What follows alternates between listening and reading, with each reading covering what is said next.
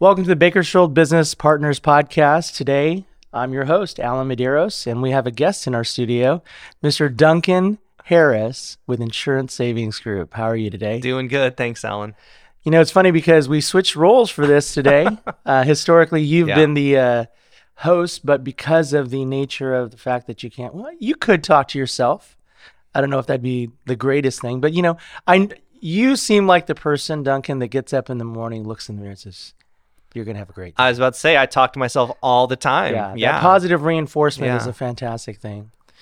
Well, Duncan, personal friend of mine, client, I'm really honored to have this opportunity to do the hosting. So thanks for spending the time with us this morning.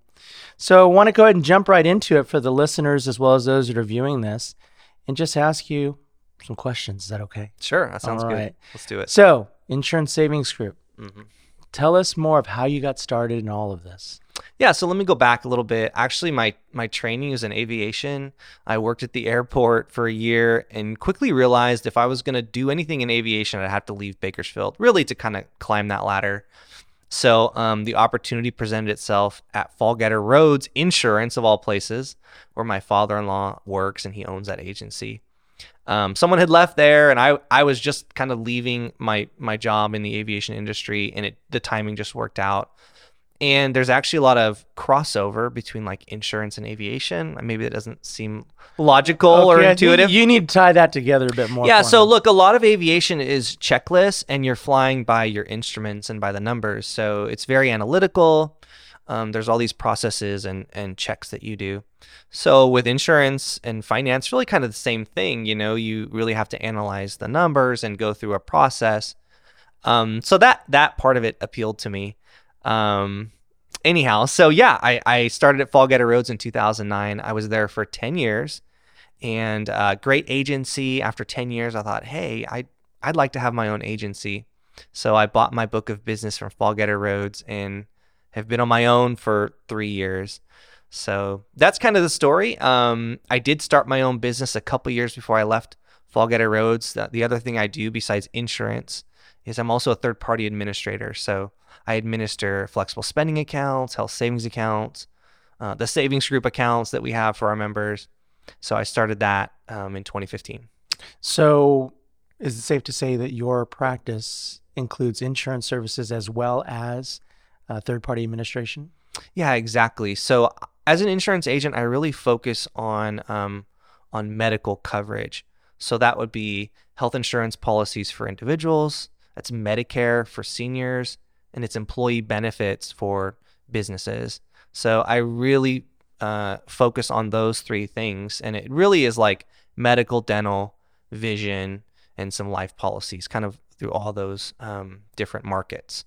And then the other part of it is the third-party administration, where we go out, we're licensed, we've bought software, and then our members have like debit cards that they can use to help pay for their out-of-pocket medical, dental, and vision expenses, So a lot of those accounts have like tax benefits and there's different features that people like. So it really helps me. I think it makes me a really well-rounded agent where I can go and talk to someone and give them good counsel or advice on their insurance policy, as well as like maybe how to save money and even like just help paying for out-of-pocket medical bills. So I really feel like just like we're giving really good, well-rounded counsel to our clients.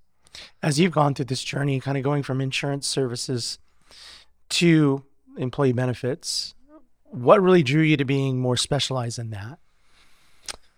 Well, that's where I started, so the back in 2009, that's where I started. Fall Getter Roads was really focused on like the other parts of insurance, so ensuring like your building and work comp and then doing liability coverage. But they started a benefits department, and that's just where I jumped into, and honestly just kind of never looked back. I was just focused on that. And I think really maybe what kind of like got its claws in me was like Obamacare. So I was brand new when Obamacare was being debated and then eventually passed. So I started in 2009. Obamacare was passed in 2010. So as a brand new agent, I made it my really primary focus to learn that law and understand it. And then I could explain it to my clients. And we were doing seminars for our clients at the time. And so, yeah, I think my competition was not as focused on it maybe as I was, but eventually what happened was people kind of saw me as like, hey, this guy he knows all the new rules. He's helping people with Covered California. So it really kind of cemented my place, I think, in health insurance at that time, just because it kind of changed my role from like new agent to more like, hey, this guy knows what he's talking about, and people were kind of seeking me out. In this instance, with regards to your business plan, how is it that you are looking for new clients? Well, we do a lot of things. Just did a Medicare seminar. I have a website. We have done some advertising. But the vast majority of my new clients are word of mouth referral. So obviously BNI is a big part of that. Bakersfield Business Partners is a big part of that. But man, we really encourage our clients to give us referrals. I shouldn't say we encourage them. We really thank them when they come in. So I ask when people call me, I'll say, hey, how'd you get my phone number? And they'll say, oh, so-and-so told me about you and that you did a great job. So I actually send all of my clients that send me referrals, I send them thank yous. I give them little gifts. Thank you so much. And the other part of it is just taking care of people, and people appreciate that. So my phone seems to ring. It's been ringing. I'm very fortunate, very blessed to just kind of have that word of mouth referral system coming in. So what's an ideal client as far as profile? If we were to say, even though you have good word of mouth referral based business, if somebody is saying, well, why should I call Duncan or his firm? What would be an ideal referral for because you? I have a nice voice. That's nice. That's why they don't want to call me. No. So look, let's talk about those three market segments. So let's start with just individuals. So individual health insurance, most of that goes through Covered California here in the state of California. Great referral for me is like a self-employed person. They don't have employees, but they need health insurance coverage. They have a family. We're looking for long-term relationships. So that person's going to sign up with me. We're going to get them an individual policy, and hopefully they'll be my client for a long time. We also help people that just lost their job. They need coverage while they're looking for their next job. But as an insurance agent, like we make our money when we make just a little bit amount every month. So we really kind of make our money over the long term. So a lot of times these people, these individual clients, they come, they sign up for 3 months, they get another job, they leave. We're happy to help them, but it's not like an ideal referral. Sure. So the self-employed person is great for us. Maybe it's the early retiree. They retired at 60. They need a policy between age 60 and 65 when they go into Medicare. Any Medicare referral is a great referral for us. The Medicare clientele is probably my favorite demographic. By far the most interesting, the most life experience. They seem to pay their bills on time. They understand the importance of having, decent health insurance coverage. So they're always very engaged. So I love my Medicare clients. So that would be anyone like 65 and over. And then for businesses, by far the majority of my revenue comes from employee benefits, comes from my business clients. So I really like working with employers, with owners that care about their employees. And when you have that, it permeates throughout the company. The employees know it. They just feel it. And so when we go in and we're talking about health insurance with an owner that cares about their employees, this may sound really weird, but the opposite is the person who doesn't care. So when we talk to an employer that cares about their employees, there's all these negotiations and nuances and intricacies and sacrifices that he makes to make sure he or she to make sure that the employees are taken care of. We offer more than one plan. We alter contribution rates. We make sure dependents are taken care of. So it's actually a much more complex, much more stimulating interaction. If we go into a company and they're like, we look at the bottom line and, we see the rates are going up 12%. We don't care, pass it on to the employees. We'll take that client all day long, but everyone there is less satisfied. Like the owner's just looking at the bottom line and the employees kind of know how it is. They're like, great, we just bear the cost of everything. It's just less fun. It's less enjoyable. So when we're at like a group of like 20, 25 people, and maybe the owners had the business for 20, 30 years, and there's long-term employees there, like that's a great referral for us. We establish relationships with all the employees. I mean, I look at my business clients. Obviously, the business owner is my client, but I really look at like each employee is my client, and we try and give them good advice and establish relationships with them. And then really what you see after like year 2, year 3, year 4, they really start to engage with you. They really open up. So as a health insurance agent, we know everything. We know their income. We know who's sick, who's healthy, the family status. Are they married, divorced? We dive into all those details.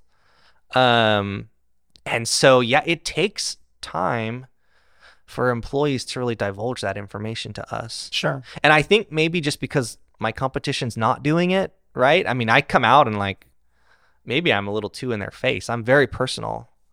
And it takes a while to build that relationship, that trust. So yeah, we want to work with people that care about other people. And so those are good referrals for us. Business owners that are really trying to grow their business. They're trying to invest in their employees. They understand that if they have good employees, they're going to have a good company.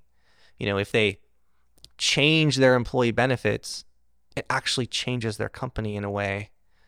So that's what we like to do. In your, I guess, experience with small business owners, what are you able to maybe adjust or change to make it fit within their budget? What are some common things that are changed in order to help them to make it make sense for not only them as the employer, but also the employees? Yeah, so that's a great question.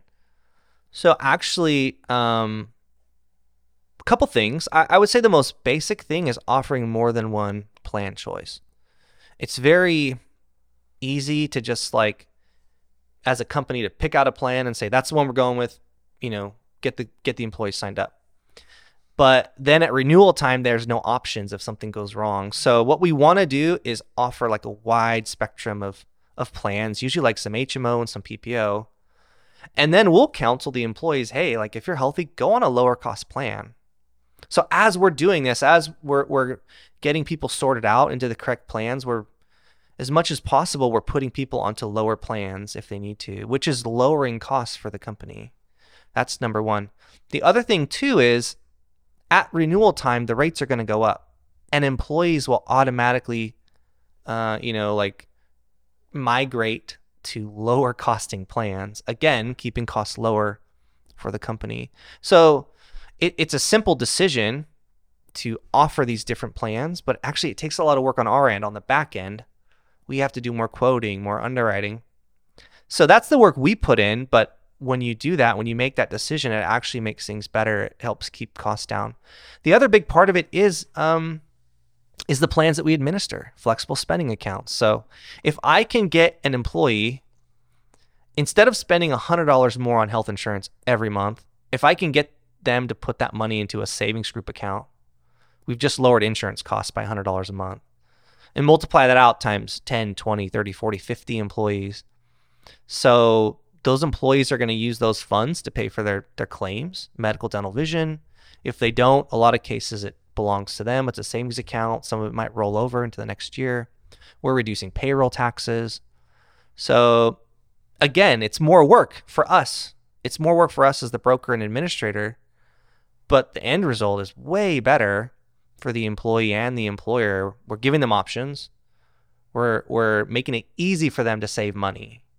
We're making it simple for them to spend less on insurance. So that's kind of the basic gist of it. Have you found that some employers don't even know that option exists in order to reduce some expenses, and how they can more effectively use a dollar spent? Oh, 100%. Yeah. I mean, yeah, we really do. So health insurance is like a mysterious foreign land to a lot of people, and it seems like it's constantly changing too. The so language, unfortunately, you can't pinpoint this is never going to change, or this is a fixed thing that's going to stay on for 5 years.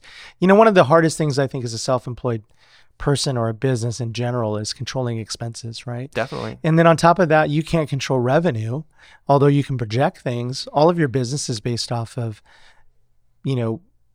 as I would say it, the planning for business in the hope that it comes in growth.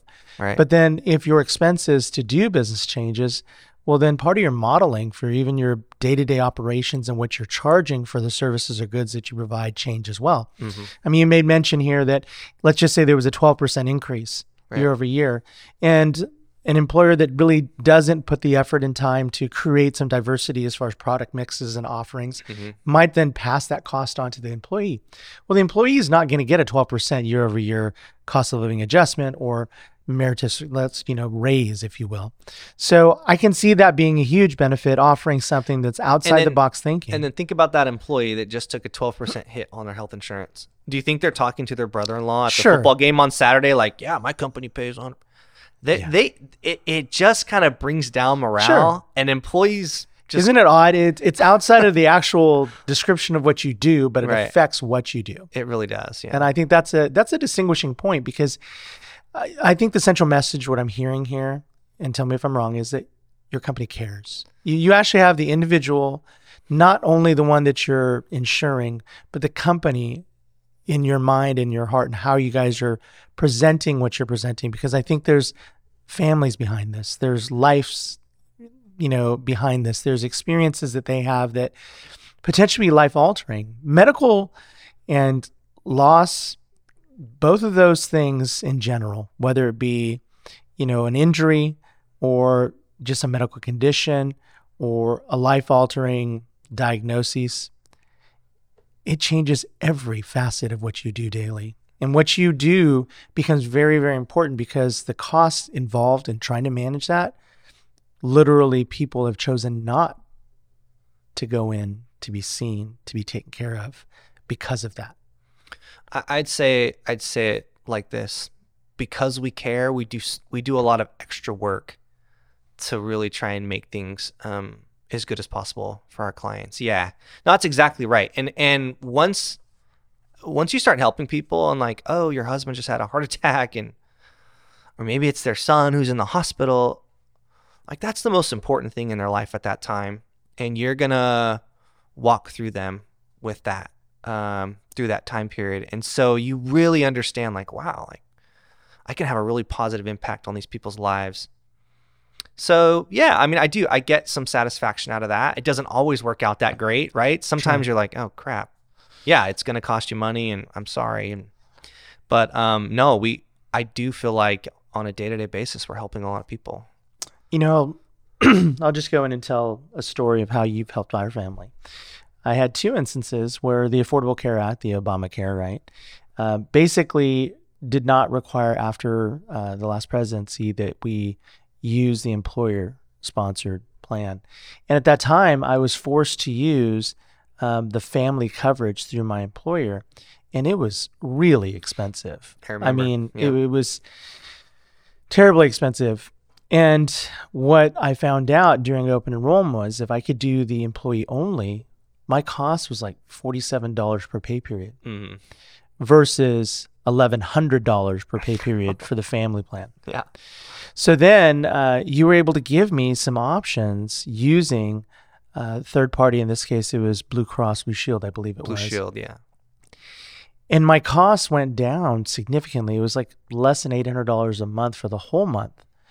And what it really pointed out to me is that the systems that we had in place at the time, I think had an overall intention, but as it was applied, they had to get through certain things and repeal certain things to provide more flexibilities for families to actually truly save them the money that they needed and still provide ample coverage. Because here's the reality. You have a younger family, they're healthy, they rarely are going to the doctors for any major medical, so it's maintenance, right? Mm-hmm. But that's when you select the high deductible plans, and that's what I had. And then, we chose these things based off of a consultation. It wasn't like, closing my eyes and pointing and saying that's the plan I want to go with, which I think it's literally a different language. I work in the mortgage industry, and I can speak mortgage speak, and it's going to go over, I would say, a good percentage of the clients that we talk to, but you have to be able to break it down, provide them with some understanding of why they're doing what they're doing, but also what they're doing with what they're doing, right? So their money spent shouldn't be wasted. One thing I found is that in that process of learning, you start developing trust, right? And that trust was very high with you, and I felt comfortable, and I wouldn't go anywhere else for that very reason.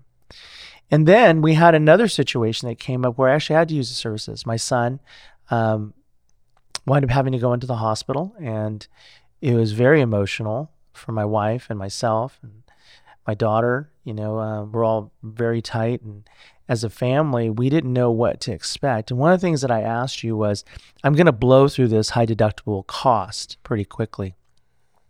So you made a recommendation of using the Insurance Savings Group Benny card to then make what you contribute possibly tax advantaged. Correct. Yep. Which was a huge benefit because I do have, basically an HSA card. Mm-hmm.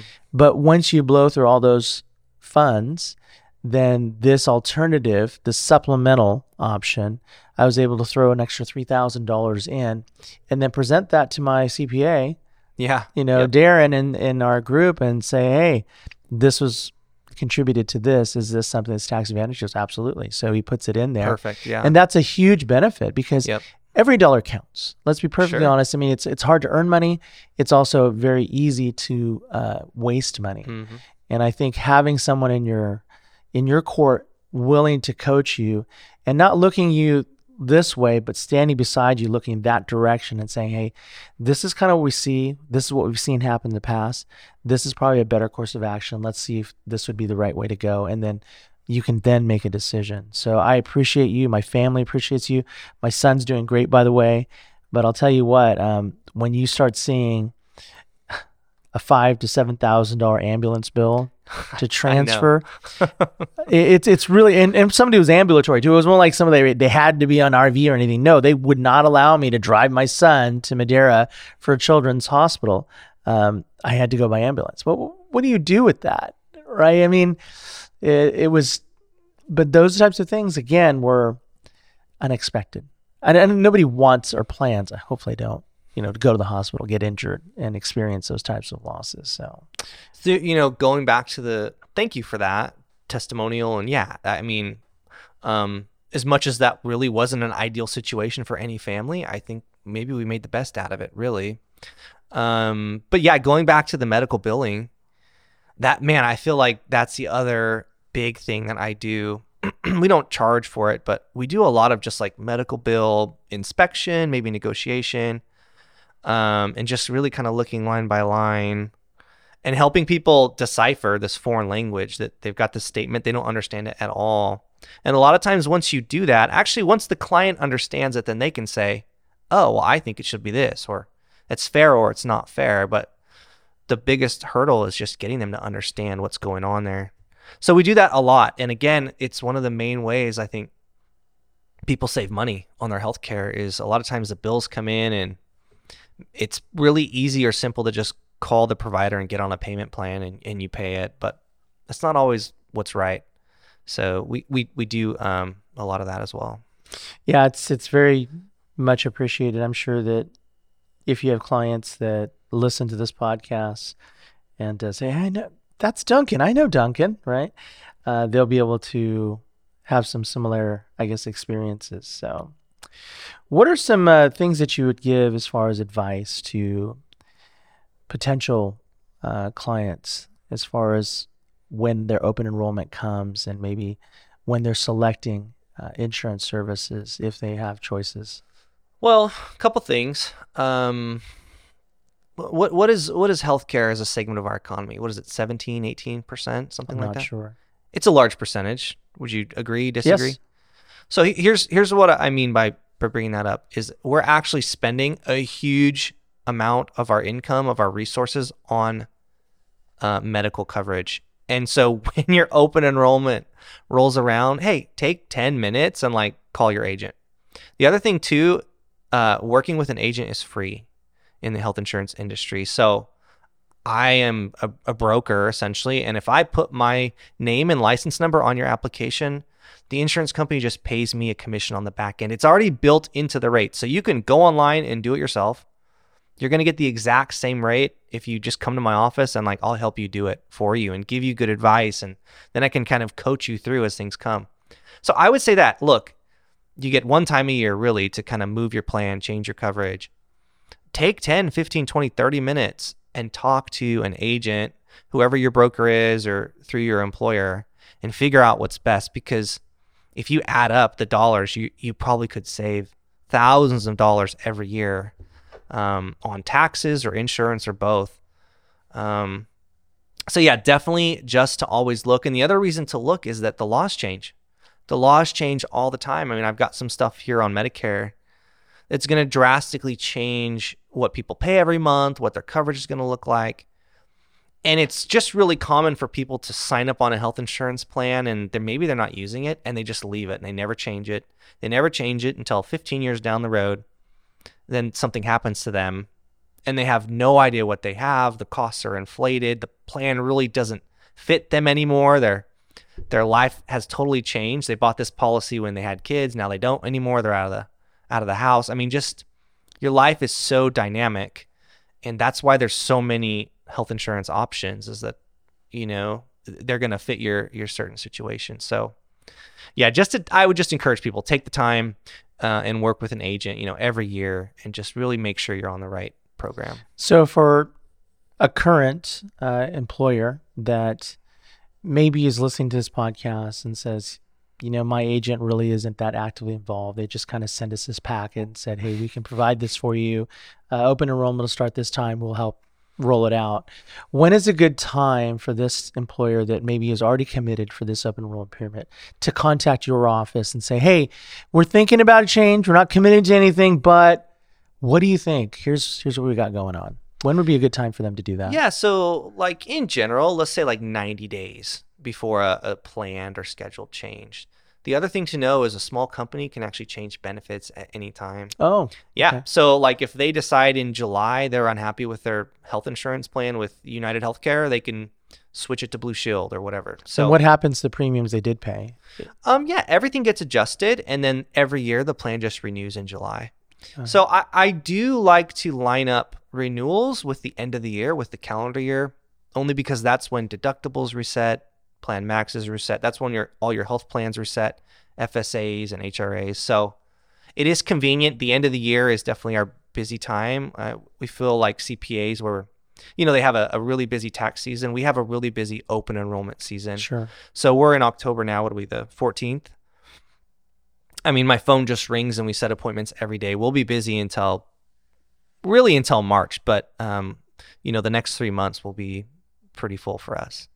So. Now, thinking that way, sometimes people have these benefits, they may expire. Explain what that means, because I've heard that before, but I have not thought about, like, they say if you don't spend it, you lose it. I know what that really refers to. So there's a couple different things that kind of have expiration dates, right? So like dental benefits expire. A lot of times dental benefits don't roll over or accrue. Flexible spending accounts, any unused funds could be lost at the end of the year on December 31st. Maybe if your company is help paying a portion of your medical bills through like an HRA or health reimbursement, those funds are probably going to go away. And really what it takes to mitigate that is some planning, right? So I want to make sure my employees understand, hey, you know, here's what's going on behind the scenes with your insurance policy. So make sure you get your work done at this time, or we want to delay it and start it at this time. And again, that's where like the relationship comes in. If I go out to an open enrollment meeting and no one talks to me and they just sign the form and leave, okay, that's great. We got the paperwork, but then they're going to go and try and use that dental policy and they're going to find out, oh crap, if I had just done this and that, wow, that would have saved me $1,500. Sure. So again, it's like, man, if you could just have a relationship with your health insurance agent, and hopefully they're a good agent. If not, call me. But yeah, I mean, like take the dental benefits, you know, so your dental plan is going to offer a certain amount of benefits every year and they expire. But if you time your work correctly, your dental work, you can use benefits in 1 year and then double your benefits the next year. So, but it has to be timed correctly. Otherwise, sure, if you start that work in July, your benefits are going to run out. You're going to be left paying whatever it didn't pay for. So I feel like I'm a financial counselor more than anything, like just helping people save money and navigate the pitfalls of the medical industry we have. It's interesting because I find myself in the same boat.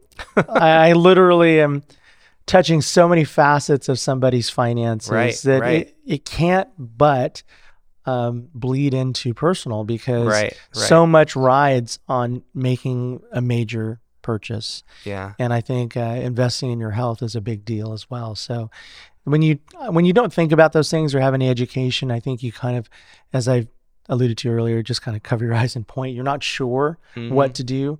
And the general consumer, and even employers, let's be honest, they're good at what they do as an employer, but they could, really use some education in that field. And some are probably more receptive than others to actually getting that.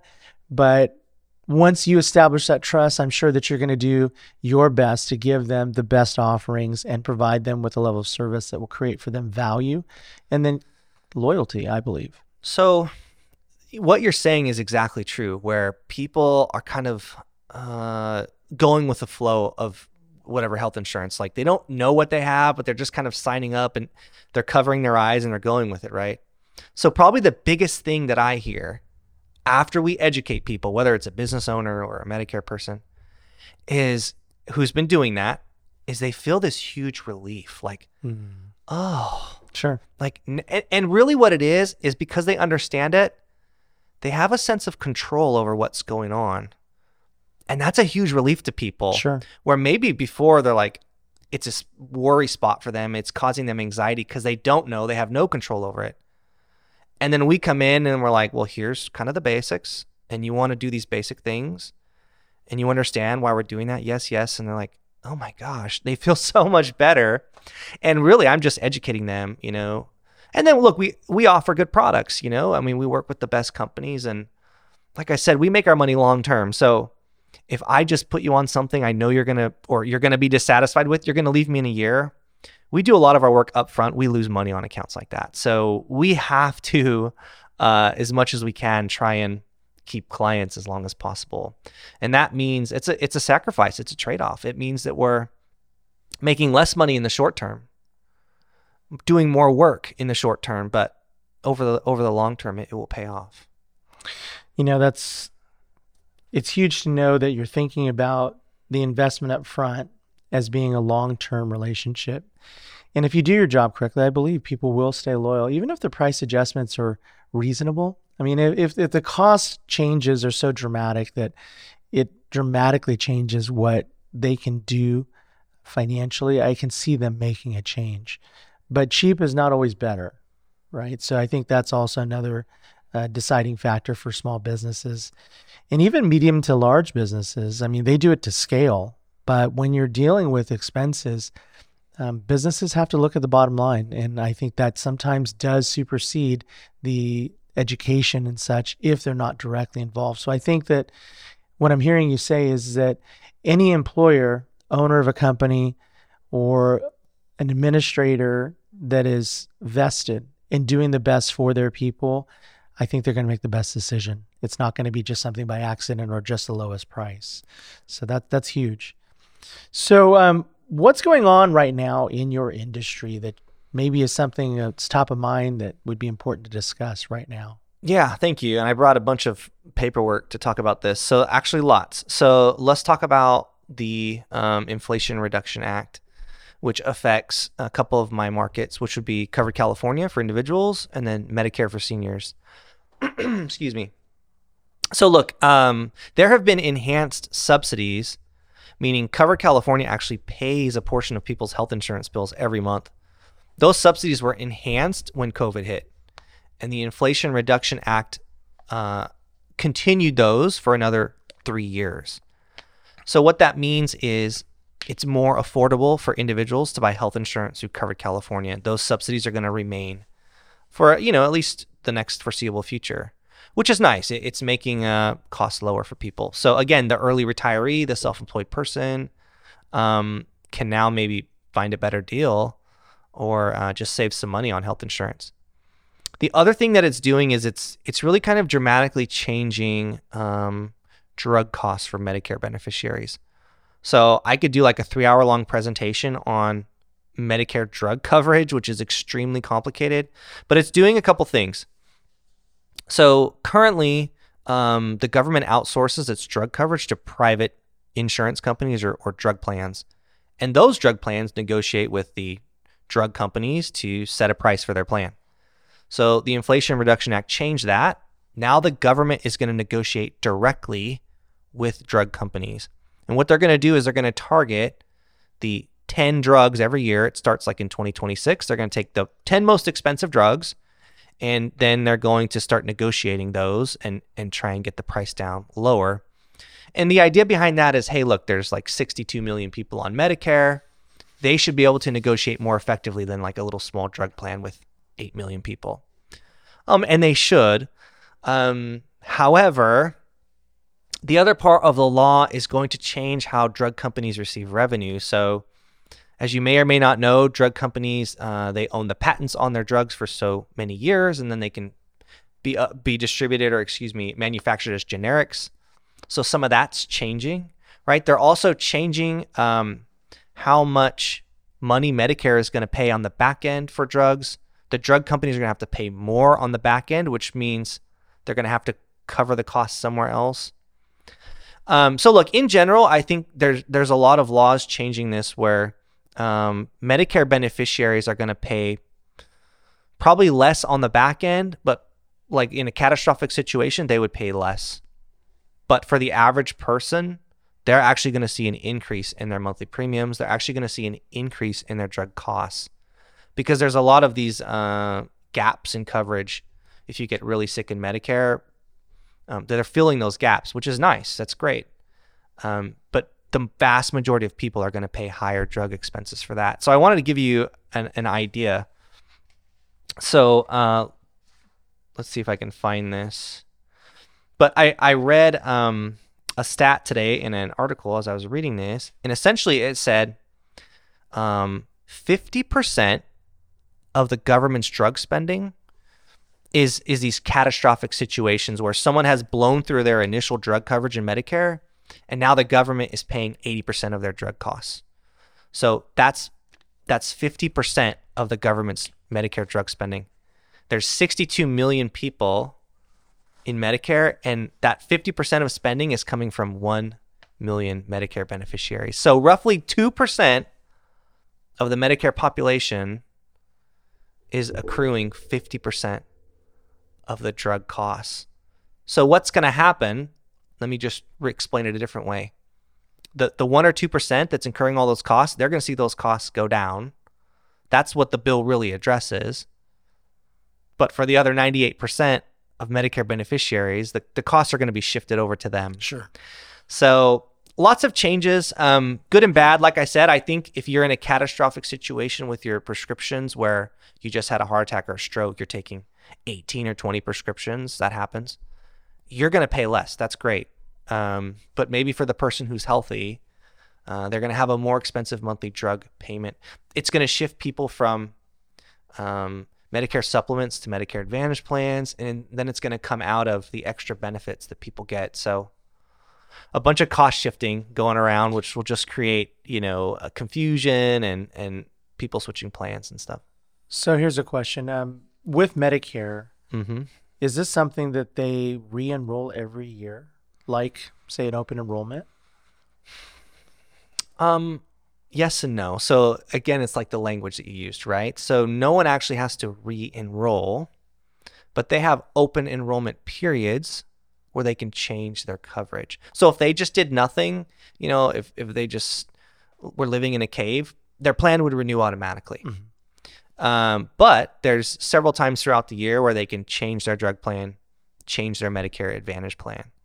And new laws like the Inflation Reduction Act are going to cause more activity, more changes during those periods, because people are going to get notices from their insurance company.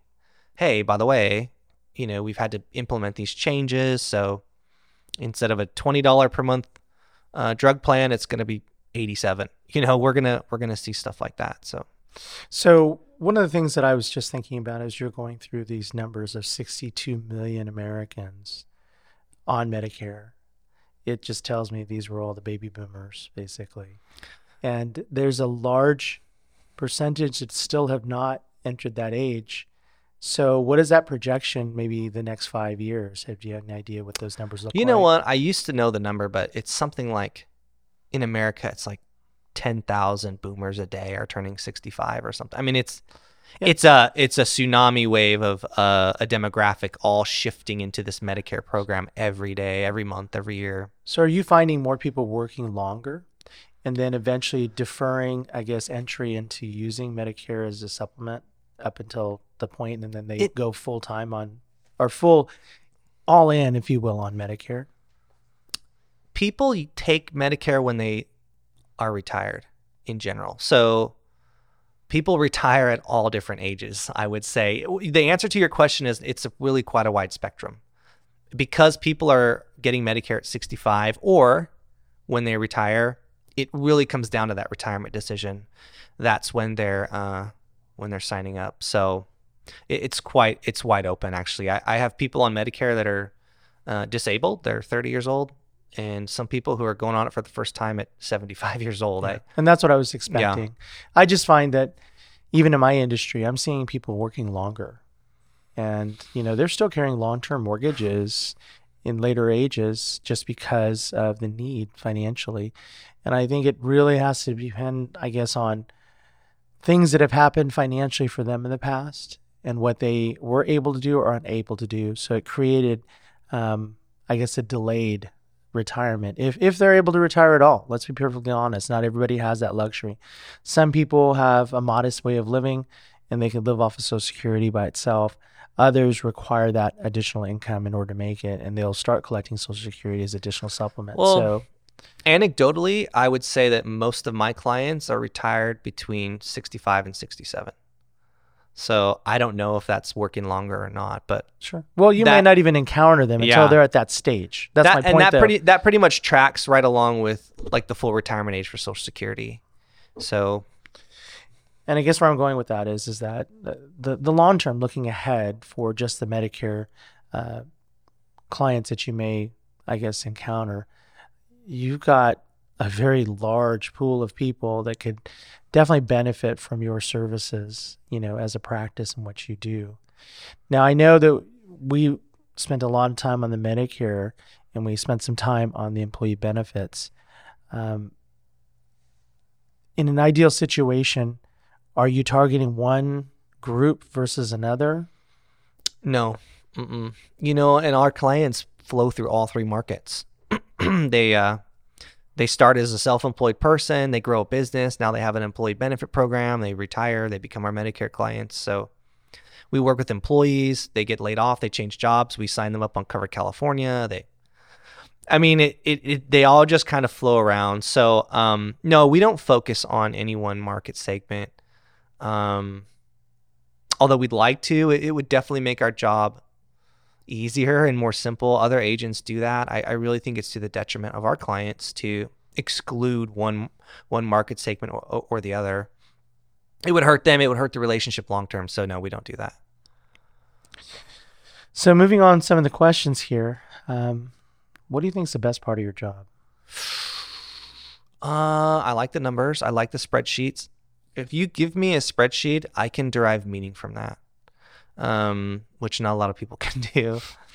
But no, it's the relationships for sure. It's definitely when you've gone back to that company 4 years, 5 years, 6 years in a row, you really get a deep understanding of what they're trying to do. And you can make better decisions at that point. You can make better decisions with someone that you have known for a long time than someone you just met. So I guess it comes down to like being more effective and getting more satisfaction out of the job. Like, yeah, I really made a difference here. I like that. The other thing is, I look at it, I'm very creative financially too, so I think most agents want to sell insurance and they want to maximize for their own selfish interest how much premiums you're paying because that increases their commission. I don't look at it like that. I think, man, what could we do different here that would save this person money, build some loyalty, maybe I get a referral out of the deal. That's kind of how I look at it. So I think I'm maybe a little more creative. I like that side of health insurance. So one thing that I've always appreciated about our relationship is the fact that you're a natural educator. I think it seeps out of you as being like, hey, if this is something I know, I want to share it. If it's something that I can stand and support, I'm going to help you to help yourself because you just don't know that information. And we've been eternally grateful for that in the group. And so that kind of segues to the last question here. What has Bakersfield Business Partners meant to you and your business? It's huge. So I think I started in the group in 2010, I believe. You were in high school at that time, right? Yeah, wow. It's been a while. 2010, and man, I love that we have a core group of members that have been around as long as me, longer. And it's huge. I mean, I have developed relationships with everyone in the group, I'd like to say, and obviously really strong relationships with like our power teams, our other financial people, the CPAs that I work closely with, the other insurance agents. And I couldn't tell you as a percentage of our business, but it's thousands per year that we do in sales and new business sales. I mean, I got a referral from Marcy yesterday, so I just, it's huge. I should track it. If I did, it'd probably blow me away. But obviously it's made sense since 2010. I've been there for 12 years. I don't plan on making any changes. So, and then the other thing too is the education and the relationships I get from the group. So outside of the professional relationships, obviously we do extracurriculars. There's golf, there's fishing. I really do enjoy some of the members in our group, and the education, man, I feel like I know so much about the real estate market and just what's going on in other segments of the economy. And that helps me relate to my clients and build a stronger connection and, build a better business, really. So I love the group. I don't know if I'd say anything bad about it. So yeah, love it. Yeah. One thing I can tell you is it's kind of come to my forefront that a networking organization that has solid, consistent members creates loyalty and trust as being the go-to person to get information. Mm-hmm. And I believe that you've probably used this at your disposal. If somebody's in the looking zone for a product or service, and there's somebody that's represented in our group that you know and trust, you can confidently refer that person. It creates value for them because they don't know where to turn. Going online will get you so far, but that's not the same as a personal recommendation. And creating that type of trust also, it lands on your shoulders. And I can't say this enough.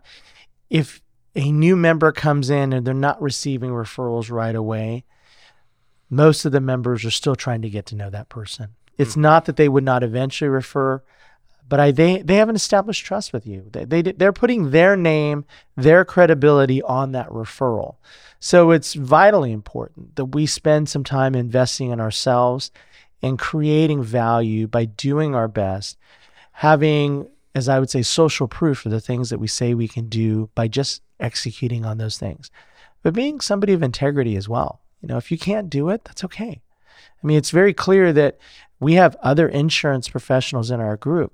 It does not mean that they cannot do a portion of what you do, but they may not do what you do as well. So therefore, it makes more sense for their business to refer that client to you. It also creates some diversification. And I believe in my industry, there are plenty of people that do what I do, but maybe they don't do it the way I do it, right? And I think that's a differentiating factor. Sometimes we talk about the value proposition. What is your unique selling proposition, your USP? And you really think about it. You say, oh, I have great rates, or, I have great service, or, we're fast at closing, or, these are the things that we do great. And then they can cross their arms and say, well, that's really no different than everyone else has told me. Right, that sounds like every other guy. Yeah, so ultimately it's the mush between your ears. It's that information that you can provide, the number of at-bats, the things that you've seen that have created some knowledge and wisdom to help you to make different decisions, or just being on top of your game. From what I'm seeing here today, you're looking at notes like all the time.